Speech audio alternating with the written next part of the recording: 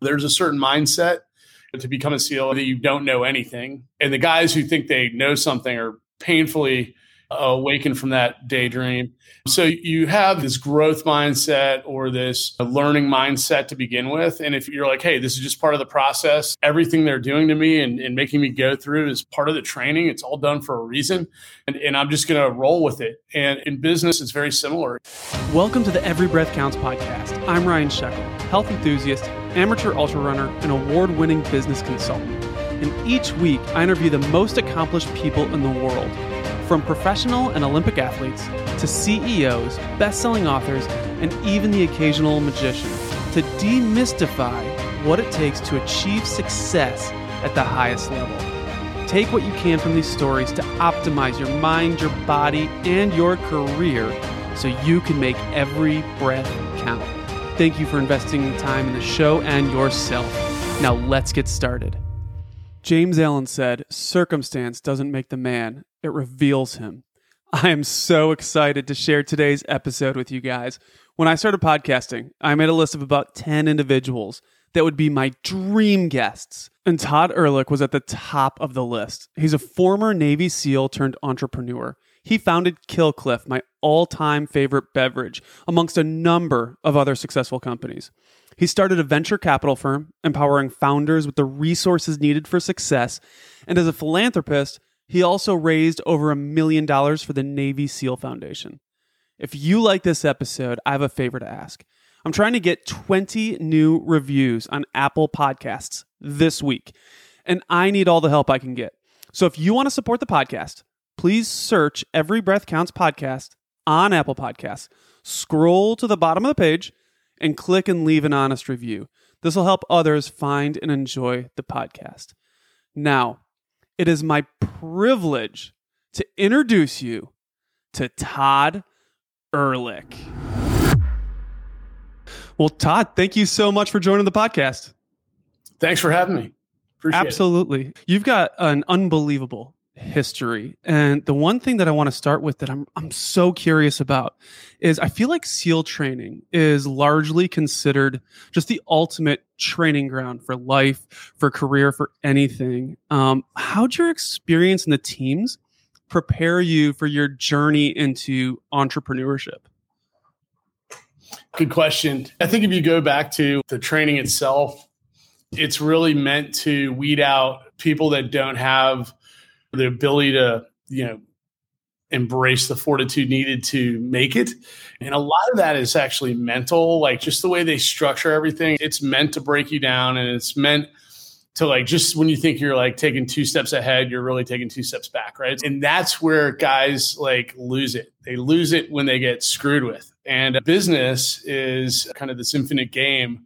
And, things are constantly landing in your path on the journey that kind of throwing you off. And a lot of people let that get them down. And if you realize it's just part of that kind of infinite game that you're continuously playing, it's better from a mental health perspective.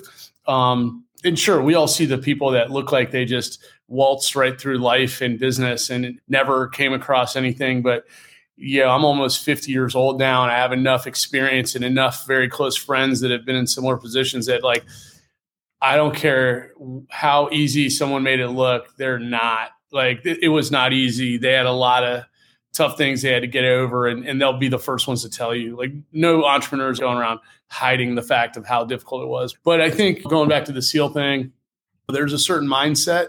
You're going into SEALs to become a SEAL, and you know that you don't know anything that you're going into. Yeah. You have you're like a blank slate to them. And the guys who think they know something are painfully awakened from that daydream. So you have kind of this growth mindset or this, learning mindset to begin with. And if you're like, hey, this is just part of the process, everything they're doing to me and making me go through is part of the training. It's all done for a reason. And I'm just going to roll with it. In business, it's very similar.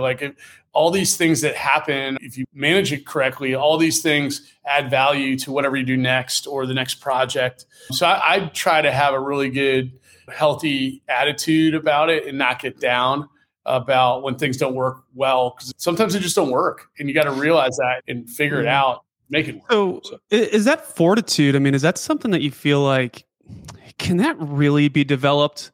Or is that something you're just kind of born with?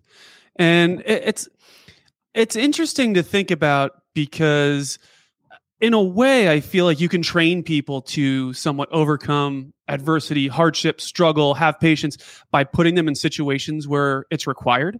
But at the same time, what you're talking about, of if someone comes into SEAL training, they may be physical specimens.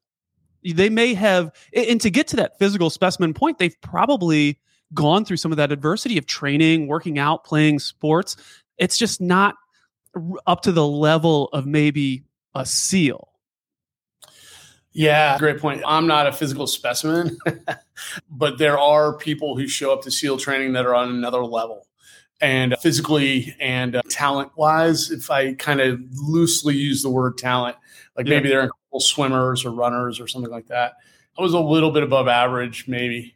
Like some of these folks that come in that were maybe like the quarterback of their college football team or the captain of their college swimming team or whatever. Mm-hmm. Specimens, many of them appear to have been treated very well their entire career because they were the franchise for that sports team or that organization. And they get to SEAL training and it's a rude awakening. They don't care. There are literally 100 of these people showing up, 4 times a year or whatever the cadence is now, to try to get these very few spots to become a SEAL. And then you get the average Joe, if you will, a guy like me who's very motivated and really wants to be there for the right reasons. And they're willing to do anything to do it. So compartmentalizing that one piece, like there are these specimens that come in, they actually don't do that well. You see a lot of them quit. My friends and I like kind of talk about it. On the other hand, I think the fortitude, like nature, versus nurture concept, it's really hard to say. Like, really? Yeah. I mean, it's really tough. I think some people develop more fortitude. I did. I got better. Going through SEAL training made me a much better person all the way around. But again, I was open to it. I think some people have these fixed mindsets and they're kind of like, hey, I don't need this crap. Like I had a roommate who quit during a room inspection because he had spent all night shining his boots, which was a dumb thing to do. And while I was like cleaning the room and he quit because like they come in and they kind of wreck your room and his boots got scuffed up and he was all pissed off. And I was like, we know they're going to come do this to us. Like, it's not like the fact that you're surprised, like that you're still wet and sandy shows that like you shouldn't be here. So good job quitting. See you later. Right. So I think it's just one of those things. And then you get some people come in and they're like all full of piss and vinegar and they're just like, I'm in the wrong place. I should not be here. Right. Really? Like, I would imagine it gets exposed quickly. Yeah. Yeah. And those guys are, you kind of respect them for that because there's the other guys that try to hide it and be like, oh yeah, it hurt my leg and they didn't really hurt it or whatever. So those types of things, a lot of it transcends the business. But one of the things I do talk about with some of my successful military business friends is how not as much would translate as you think. Right. So really? Okay. Yeah, just because somebody's really great at being a military person doesn't mean that they're really great at being an entrepreneur or even being in business at all. Now, I would say it means that they're probably going to be better than the average person by a lot, but it doesn't necessarily mean that they're going to be, the end all be all entrepreneur, or that they're going to be the best hire you've ever made. Like anything, some of these folks have been in an institution for a very long period of time. And so making that transition to civilian life and the way it works and understanding where to find value in business and how to make things work, it doesn't necessarily translate. The military is very prescriptive of how they kind of dole out what you're supposed to do, how you're supposed to do it. It's almost nice and comforting. You're like, hey, here's all the things you have to do to make it to the next level and, get promoted and, just don't get in trouble and this will be your career. And that's kind of nice, in a way. There's not a lot of uncertainty in that, right? The uncertainty is really gone. They're so good at saying, hey, you're going to go from, point A to point Z, and you're going to take all these steps along the way. And it's so well thought out for someone to go from that to, hey, there's total uncertainty about how much money I'm going to make, where I'm going to live, what my future, my retirement is going to look like. Like guys in the military get all excited about like how much retirement money they're going to get. That's great. But once you get out, like there's a ton of uncertainty around that. It's not a perfect translation to the civilian world, but I think the underlying, personal fortitude with which either you walk in with or develop there is incredibly valuable moving forward in your civilian life. So there's a couple of skills, right, that translate well, and you're talking about fortitude. I'm curious about certainty though, because my mind, military can be a different experience for just about anyone that's in it. I'm not a veteran. I did not serve in the military, but when I think about different maybe tasks or roles within the military, I think that there are some that are very certain, that are very reliable, and there are others, such as the SEALs, such as special operators in any branch of the military, specifically within the fog of war, where there's quite a bit of uncertainty.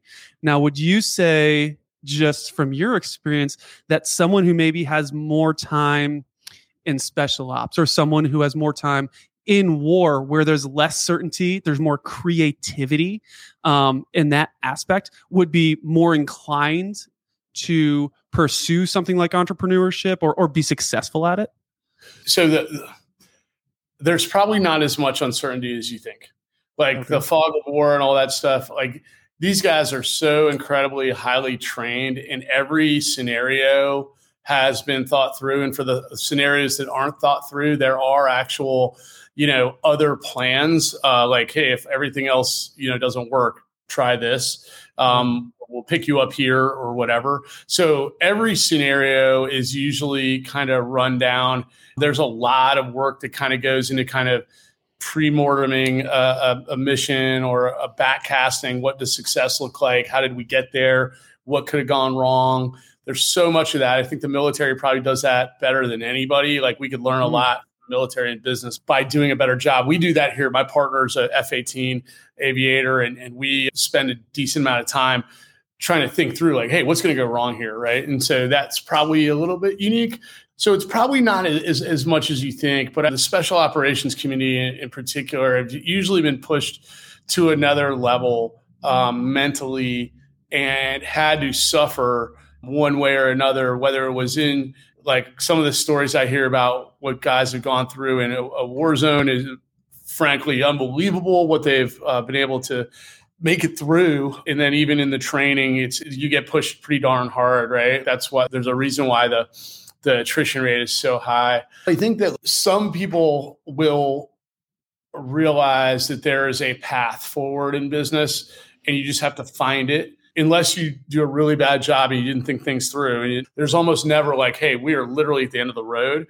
I've often seen people that are at the end of the road who have, it's almost like a self-imposed end of the road. They put in like, I could have figured out how to get out of that. So I think that mindset of like, hey, I'm just going to keep moving forward is definitely related to the same mindset that gets people through training.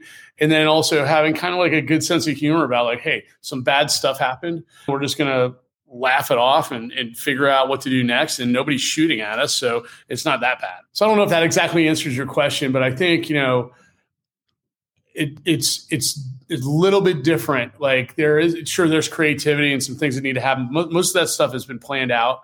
This is more of like a mindset of like, I know there's a way forward. I've seen somebody else do this and I think they're, good people and everything, but frankly, if they could do it, I should probably be able to do it too.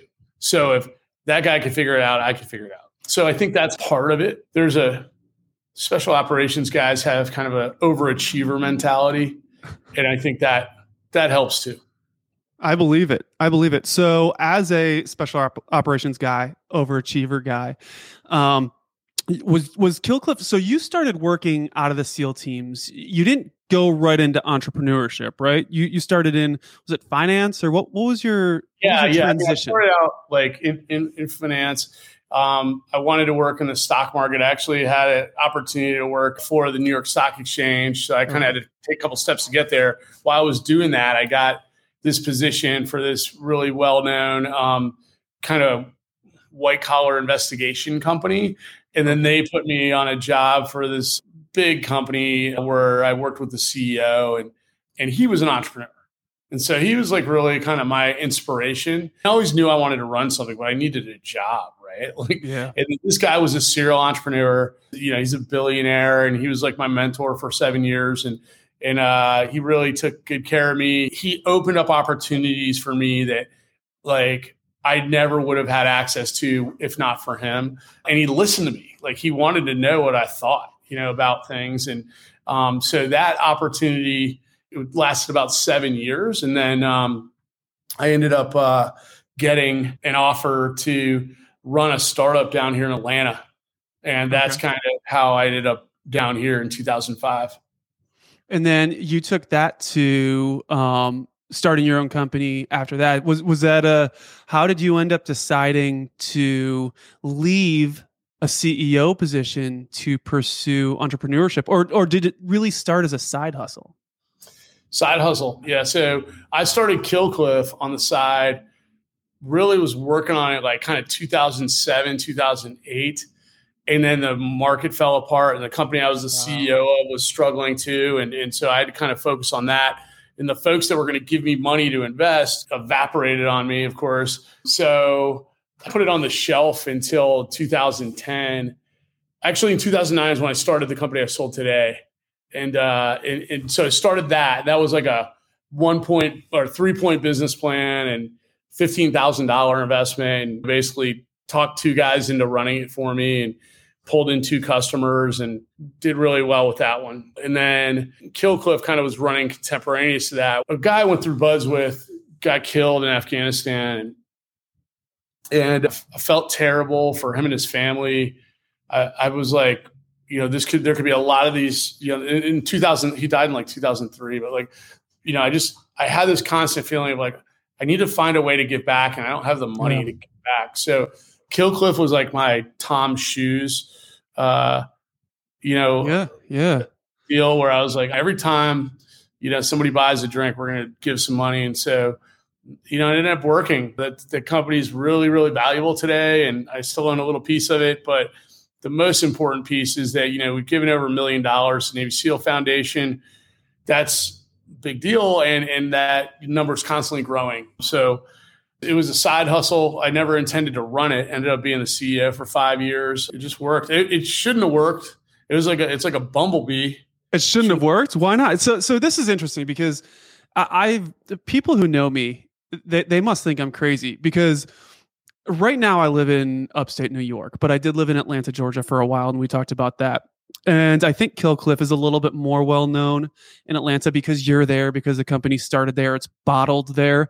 But when I got here, no one knew what Killcliff was. And I was doing CrossFit classes in Atlanta. So I was working out at some of the gyms that were, sponsored by Killcliff or had a Killcliff refrigerator in the facility. And I've said, since I tried the first original Tasty Orange or Blood Orange, I was like, this is my favorite drink of all time. I love it. Just the quality of the drink. It's crisp.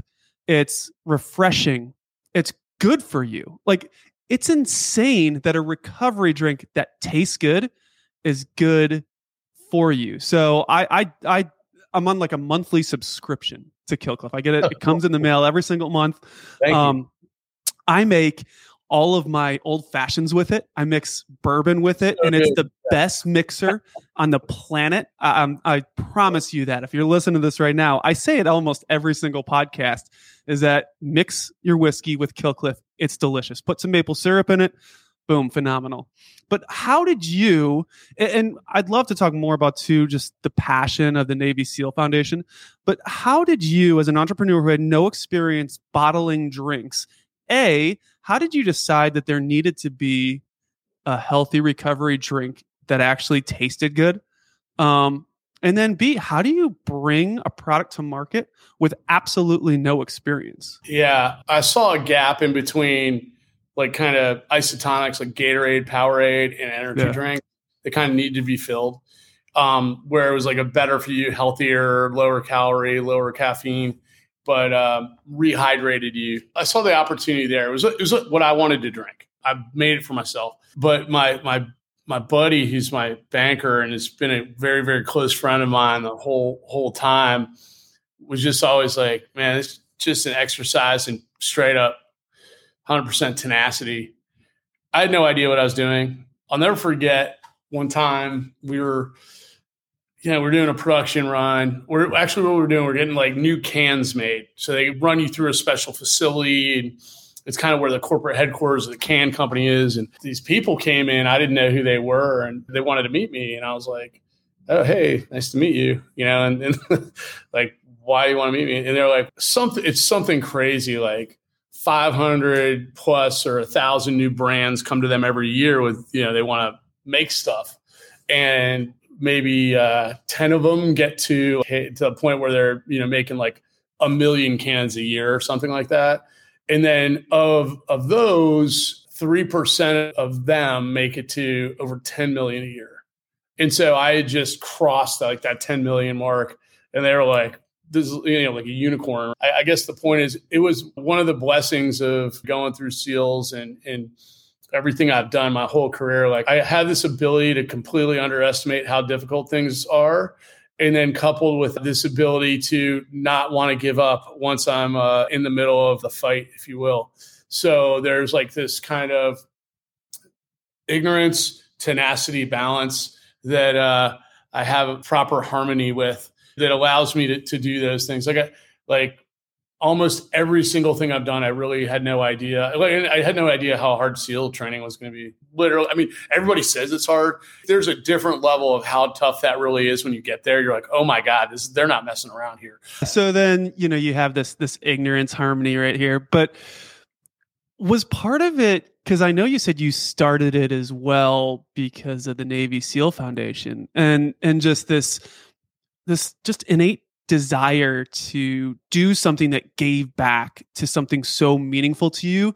Do you think that you would have had that tenacity had you not kind of coupled this business venture with this philanthropic just idea? Well, I would turn that a little bit on a different angle and say that I don't think it would have done as well had we not had this purpose. Okay. So the purpose gave us a tremendous amount of lift, particularly in the early days with the team. Because it's like, it was really not like people are self-selecting onto the team because they want to help the Navy SEAL Foundation. They're not doing it like, sure, they get a paycheck anywhere, but this made them feel good about helping out. And I think it was one of those things where having a purpose drove that brand and made it a winner at the end of the day. And it connected with the audience, the consumer of the product. It connected with the community, the Navy SEAL community, and the organization too. So I think it was a very lucky spin on giving back and having the proper brand for that community. Is that something when you're talking to other entrepreneurs and other founders of companies that you would advocate for having a visible kind of mission that's less self-serving at the core of what they do? Yeah. I mean, I think anytime you can weave a real, authentic purpose into building a business, the better it is. Because when everything sucks, like having a purpose is very motivating. You're like, well, I'm not doing it for me. I'm doing it for them. I'm not doing it. Killcliff was very hard. We had a lot of ups and downs. We had many near-death experiences, and the purpose is what kind of got us through. When there was discord in the business, the purpose is what made it work. I think anytime you can embrace a true purpose, it definitely helps a lot. How do you get others to buy into that culture? Right? Because it's one thing to say, like, this is important to me. And I know that you did have people that came to you to work because of the foundation and they wanted to give back a little bit. But I mean, it's not like it's just one or two employees. Like, Killcliff is a big company. So how do you in any of your companies create a culture where everyone cares? Yeah, culture is like the biggest thing. It's the toughest thing to get right. It matters so much, and everybody says they're like going to be into the culture when they're interviewing. It's another thing, like once they're on the ground and doing the job. In the business I run today, we've had a lot of experience with that, where we're like, I kind of one of the not epiphanies, but one of the things I realized not so long ago, or like kind of hit home not so long ago, like about a year or so ago, was, everything I've done to like get here is not exactly what's going to get my organization here. So I'm just raising my hands, getting to the next level. It's like that scaling issue. And so in the past, I would be like, what does this person need? How can I make their life better? Like, how can I do all this stuff? And then, and now I'm more like, if they aren't clicking with the culture of the organization, like they're probably not happy. And if they're not happy, it's time for them to go somewhere else. And I hate turnover in business. I used to pride myself on how long I could keep everybody and, how great that was. And we have very low turnover in this business today. And we had very low turnover at Killcliff. But now I realize, like, if we have somebody that's just not on the same culture bus as everybody else, they just need to move on. And because that, what ends up happening is they like end up like throwing like little culture hand grenades in, meetings and all those things. So I've gotten a lot more, dare I say, draconian about people that aren't like running with the culture. And then now I'm a little bit more, like I've done this enough. I know what we need to do. I know what the culture needs to be like. I know what the cadence of these things need to be. We're just going to do that. It's very pragmatic at the end of the day. Whereas before I was trying to not be all things to all people, but I was really trying to make everybody happy. I'm doing much less of that these days because I just realized, like, there are certain people, like, there's nothing you can do. They're not going to be happy. And the sooner you realize that, like, I don't have some super happy power button, and I used to think I did, and I just don't. So it sounds pretty cynical and jaded, but I wish I would have realized it sooner. That's impactful, though. I think that's really impactful. When you were talking, I was kind of taken back to, it's like a viral YouTube clip that this author Simon Sinek had, and he talks about when selecting people for the SEALs, there was a couple quadrants that they lumped people into: performance and trust. And he was saying that they would not always choose to take the most high-performing individuals, whether it be physical, mental. Trust was one of the bigger aspects of it. So there had to be this balance, this fine balance of high-performing, high trust. I'm curious to get your perspective on that. How do you select employees that you think are going to be high performing, that you're going to be able to retain? Yeah. So I think, trust is so critical. It's kind of everything. You're lost in business without it. So I think there's a couple of things. One is like that layer of people right around you as a business leader, like you have to really trust them, and there can't be any friction there because the people that they bring in below them, like you're going to like, if they leave, you're going to end up with that same set of trust issues with that next group down. I've seen that over and over again. So making sure you're really on the same page with folks. And it's tough to get all of that sometimes, depending on, it can be driven by different things, like what culture did they come from? Did they come from a big company culture or a startup culture? There's a lot of things like that. Like, what kind of questions are they asking about compensation? Like, that can tell you a lot about, like, are they thinking long-term here, or is it more like, what do I get today? So the way I approach things now is, first of all, we do a lot of testing, right? So we have 3 different psychological tests that we give new hires, and they meet with a PhD in psychology to talk about the answers to their tests. They also have a bunch of meetings with different people on the senior leadership team just to get in the door. People say our process for bringing people in is incredibly difficult. I feel like, hey, if I'm going to spend, call it upwards of $100,000 on average hire, I get to kick the tires a little bit. You know what I mean? I get to a little bit more. Where this breaks down is when you're in a rush, like the very early days of business, you got to just get someone to fill that seat. So I try to be more patient and methodical now. And then the other thing is I always tell new folks like, hey, like this is like a 90-day test drive. And if you're not comfortable with that, then don't come over. Because if you don't work out, and I've rarely done it, but I've had to do it. Like, because a lot of times people get the new position and they're like, whew, okay, cool. That's over. I made it. I passed it. And then they stop trying. I need more performance in that 90 days than ever because you don't know what you're doing yet, right? Like you haven't figured it out yet and you've got to be dialed in. So I feel like if they kind of start with the concept of, hey, I have 90 days to prove myself, they're personally setting their own bar higher than just coming in and like relaxing and be like, oh, check out this new leather chair. It's so I think it's a different mentality to start with. But trust is kind of everything. I look at my partners and kind of the trust we've built over the years. It's everything. What are you looking for in those psychological tests? Because I've gone through some like performance or personality testing throughout interview processes. And I'm always curious, we use them to help us particularly manage different personalities, but also just have a tendency to understand like, okay, this person may approach their business this way or whatever it may be. So as someone who utilizes a lot of it, what are you actually looking for? Yeah, so there's a few things. One, we're screening for people that are psychopaths. One psychopath just can ruin a startup, so that sucks. Always trying to get those people out. Also, I've had people where I told them we're doing a psychological test and they just never show up again. Really? So I don't know why. Like I never got the chance to ask one of those people why they never came back. But maybe they think we're weird, but or maybe they have something to hide. I don't know. But we're really trying to see. And then we've had people say, oh yeah, I totally like try to game that test. And then, okay, cool. You game the test. Let's take it again.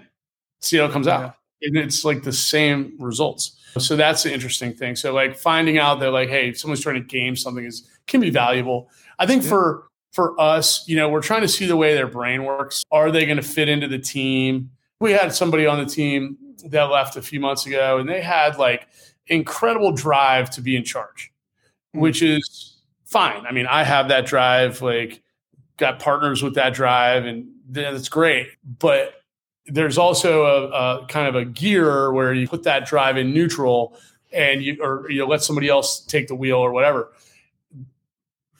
The warning was this person's not going to be able to like get out of that gear. And we talked about it and it turned out it didn't work. It just didn't work. We're looking for like red flags, early indicators of what can we manage or not. Had we not known that, it would have been a total disaster. It ended up being not a disaster. We managed for it. It just didn't work out. But so we're kind of looking for those things. Then, a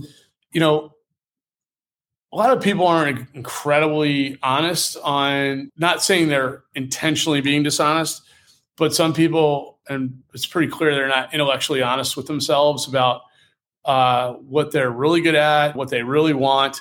They sometimes are just regurgitating back what they think you want to hear. So it helps us figure out like what's like a base assessment of this person look like, kind of covered with their biases and everything else, right? So just trying to get a better understanding of who they are and how to manage them.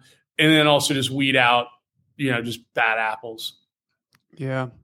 So other than like tenacity and fortitude, how do you work through, and I specifically use the term work through and not overcome, like setbacks in business?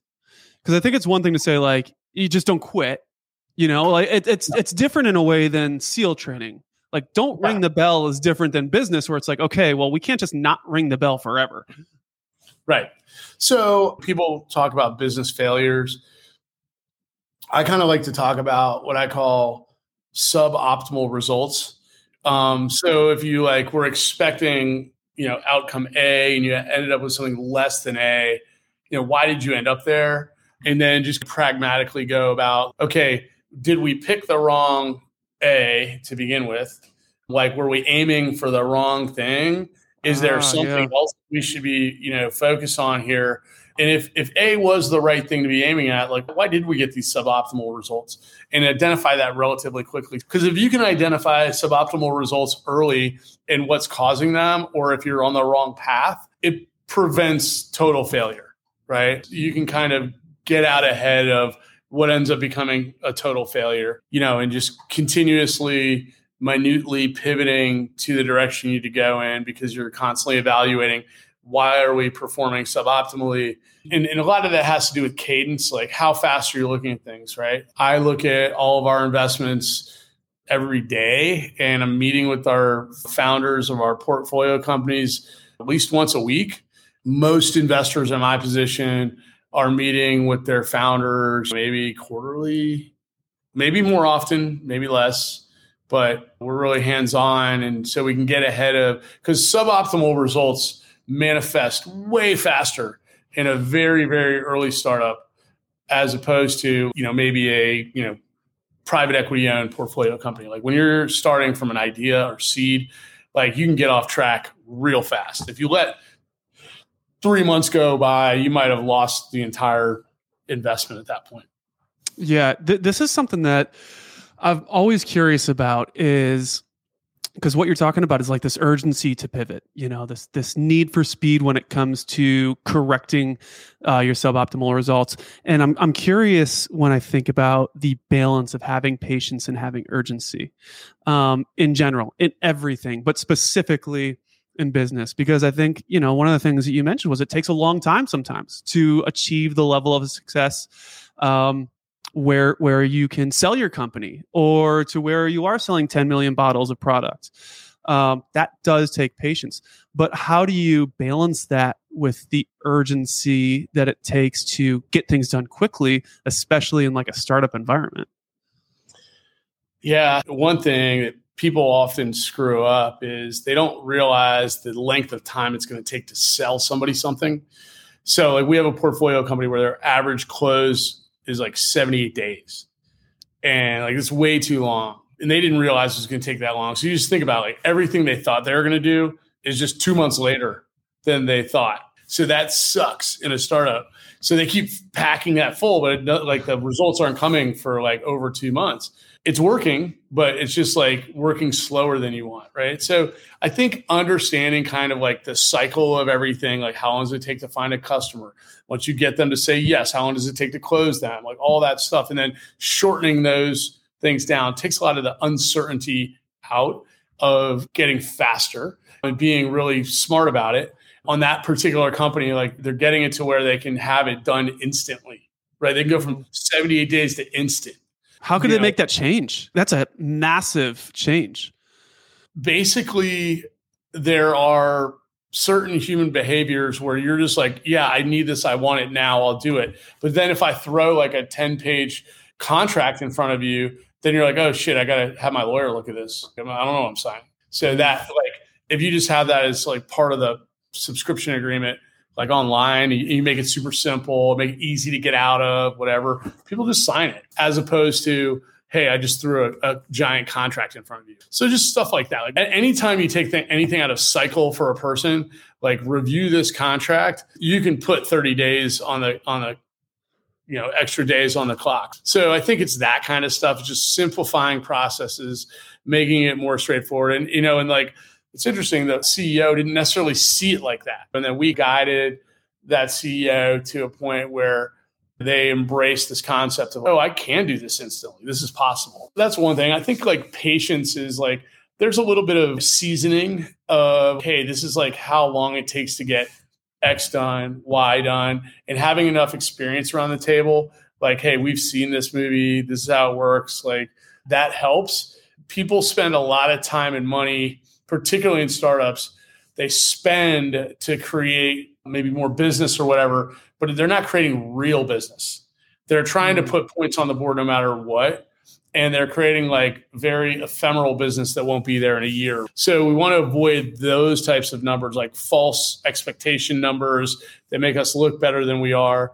That you see that more in traditional, venture-backed deals where they have really high CAC to LTV ratios, or really low ones where it's like, hey, we spent $50 to get a $60 revenue customer. You can do that all day long. I don't know if I would invest in that, but like people do. So yeah, you see it all the time on Shark Tank. Yeah, it's so funny when founders get up and they're pitching to the sharks and they're saying, oh, well, what are your sales going to be this year? It's like, oh, we're going to do $2 million in sales of widget A. And then, Mr. Wonderful or whoever is like, okay, well, what's your customer acquisition cost? How much did you pay in marketing on, Facebook ads or Google ads to achieve that number? And they're like 1.9 million or whatever it is. Like, so you made no money. Okay. So you paid for every single sale you had. It's an interesting idea.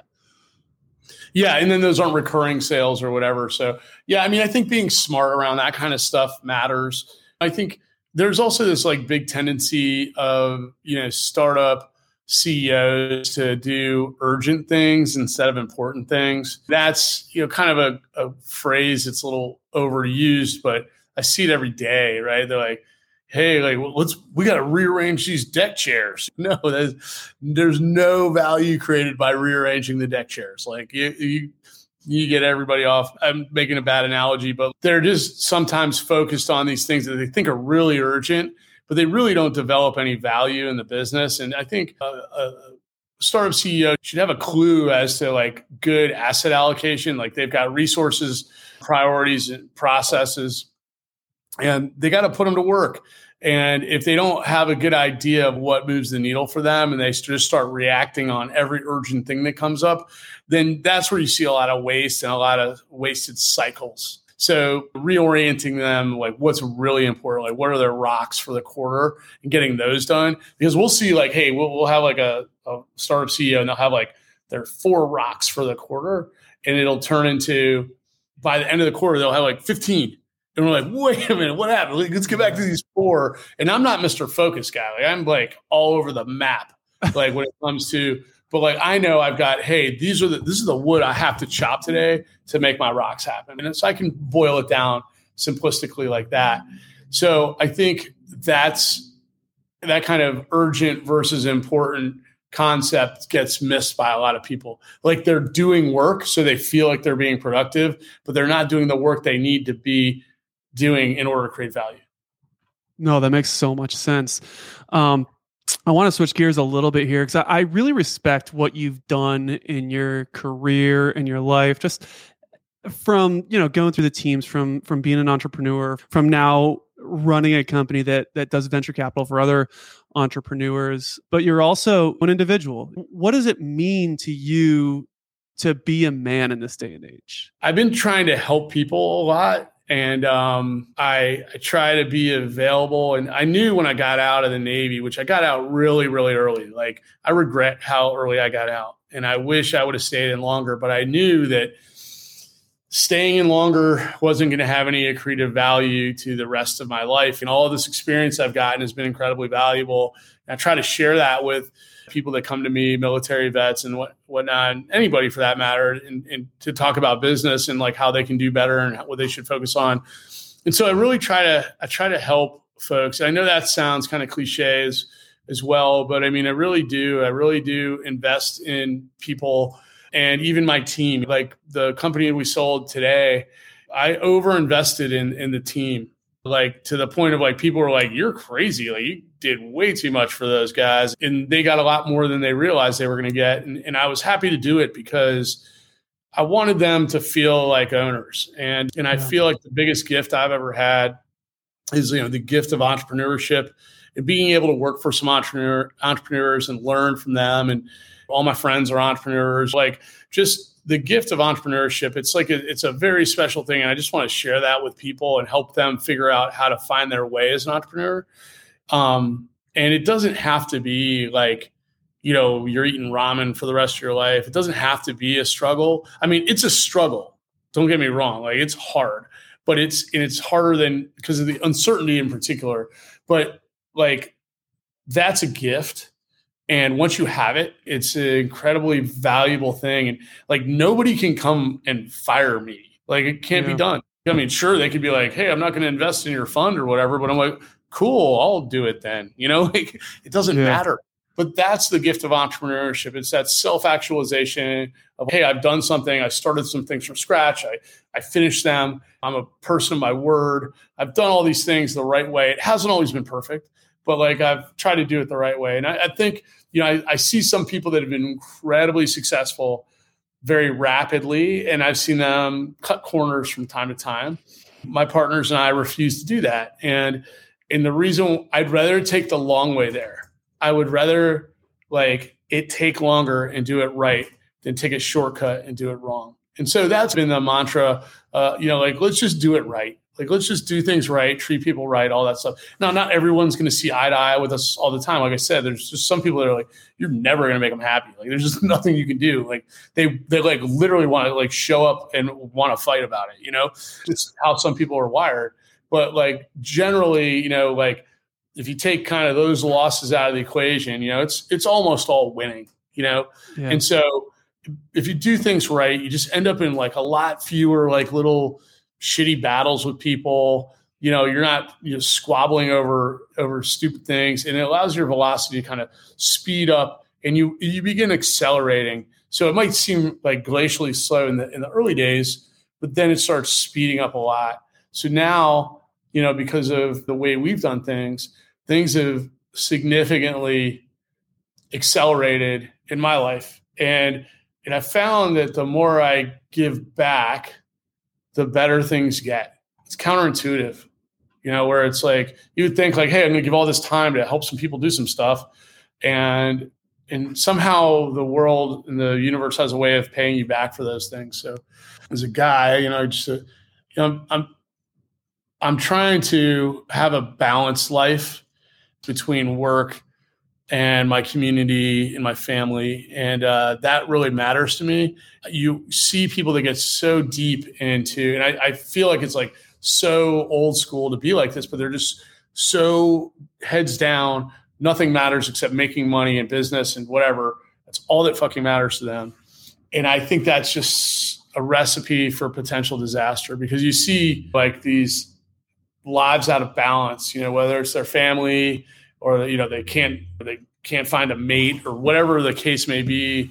There's just a lack of balance in their lives. And so I think almost 50-year-old Todd is looking for balance, not just for myself, but for my team too. I don't want to, the job, I can't make people work like crazy for, 10 years straight. Like, it doesn't work. People do it, but like it causes a lot of damage. No, that makes so much sense. Well, Todd, this has been such a fun conversation. I have 3 quick questions that I'd like to end every single podcast with, so I'll get right into them for you. But how can people find you if they want to reach out, if they're interested in hearing more from you, if they want to support you? Yeah, most people find me not Instagram, on LinkedIn. Yeah, so people send me a message, and if it's not, that's probably the best way. I don't really use much social media. That's probably a good thing. Yeah. All right. So 3 questions. What's the most impactful book you've ever read? I think Mindset by Carol Dweck was a really impactful book. Just understanding that there were really 2 different types of mindsets, a growth mindset and a fixed mindset, and looking and trying to teach people based on having a growth mindset. Once you realize that's actually a thing, and it's not just that can find its way into everything that you do in a positive way. I thought the Grit book was really impactful. Angela Duckworth, I think her name is. I thought that was really fascinating. The research done around grit, it kind of hit home with me. And then there's another book called Give and Take. Right? The author is escaping me right now, but I like Give and Take. Was it Adam Grant? Yeah. So I like that because it made me feel like you can keep being like one of the people that is helping. And that's actually a good thing. And it's been true, right? It's worked like that. And then I always loved endurance, the story of Sir Edward Shackleton and the endurance voyage, because it's just like one of those things where, the probability of those guys all surviving that journey they went on is kind of amazing. So I found that to be an incredibly moving story, you might say. But I love it. If you could have a drink with anyone in the world, past or present, who would it be? What would you drink and why? Yeah, I kind of got like two favorite entrepreneurs or pretty obvious ones, but Peter Thiel and Elon Musk, obviously. And I think those guys are just totally game changers. And so I would probably drink tequila. And what was the other part of the question? And why? So I think why would I want to have a drink? Why do you want to drink with them? Yeah. I just find them fascinating. Like they think like from like everything is like first principle based. Like I love that. Like they're never like settling for anything. And just to be able to have a conversation around that, like they're always questioning why everything is the way it is. And I love that. I love that mentality and to have that superpower like they do to like take it and turn it into, hundreds of billions of dollars at this point is just phenomenal. And, it's kind of like those are like my heroes there. I love it. So the Every Breath Counts podcast, it's all about designing your life in a way that there's gratitude. It's efficient. It's optimized. You're living to the best of your ability. And that could mean balance too, being balanced in your life and your career. So how do you make every breath count in your life? Yeah. So really good question. So I have this kind of weird mental thing where I believe that like it's my ethical responsibility to perform at my highest all the time for my team, my family, and my community. So like I feel like I can't really take my foot off the gas.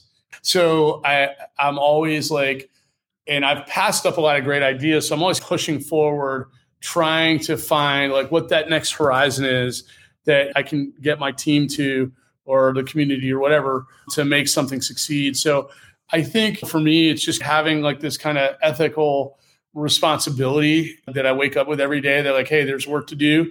I have the things I have to do. I've got a team around me that has to do theirs, and we're going to go do it. And it's not about like who's special or whatever. It's our responsibility as adults and members of our communities to do these things. And if you just like don't do them, you're just kind of a letdown, So like, I don't want to let anybody down. I want to provide everything I can with the gifts that I've been given. That's probably it in a nutshell. That's awesome. Todd, this has been so much fun, man. Thank you so much for hopping on and doing this and having this conversation with me. I just want to acknowledge you because you've had an amazing career, but you've kept service at the forefront of it. And you really have truly given back a lot to the community that matters to you.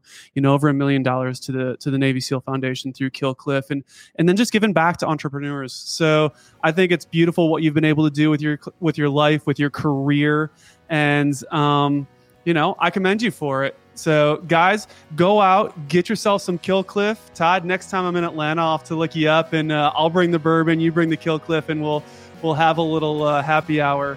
But tequila and Kill Cliff's pretty good too. We'll do. Hey, we don't have to have just one. We could have more. Well, guys, enjoy the rest of your week. Fulfill your responsibility and make every breath count.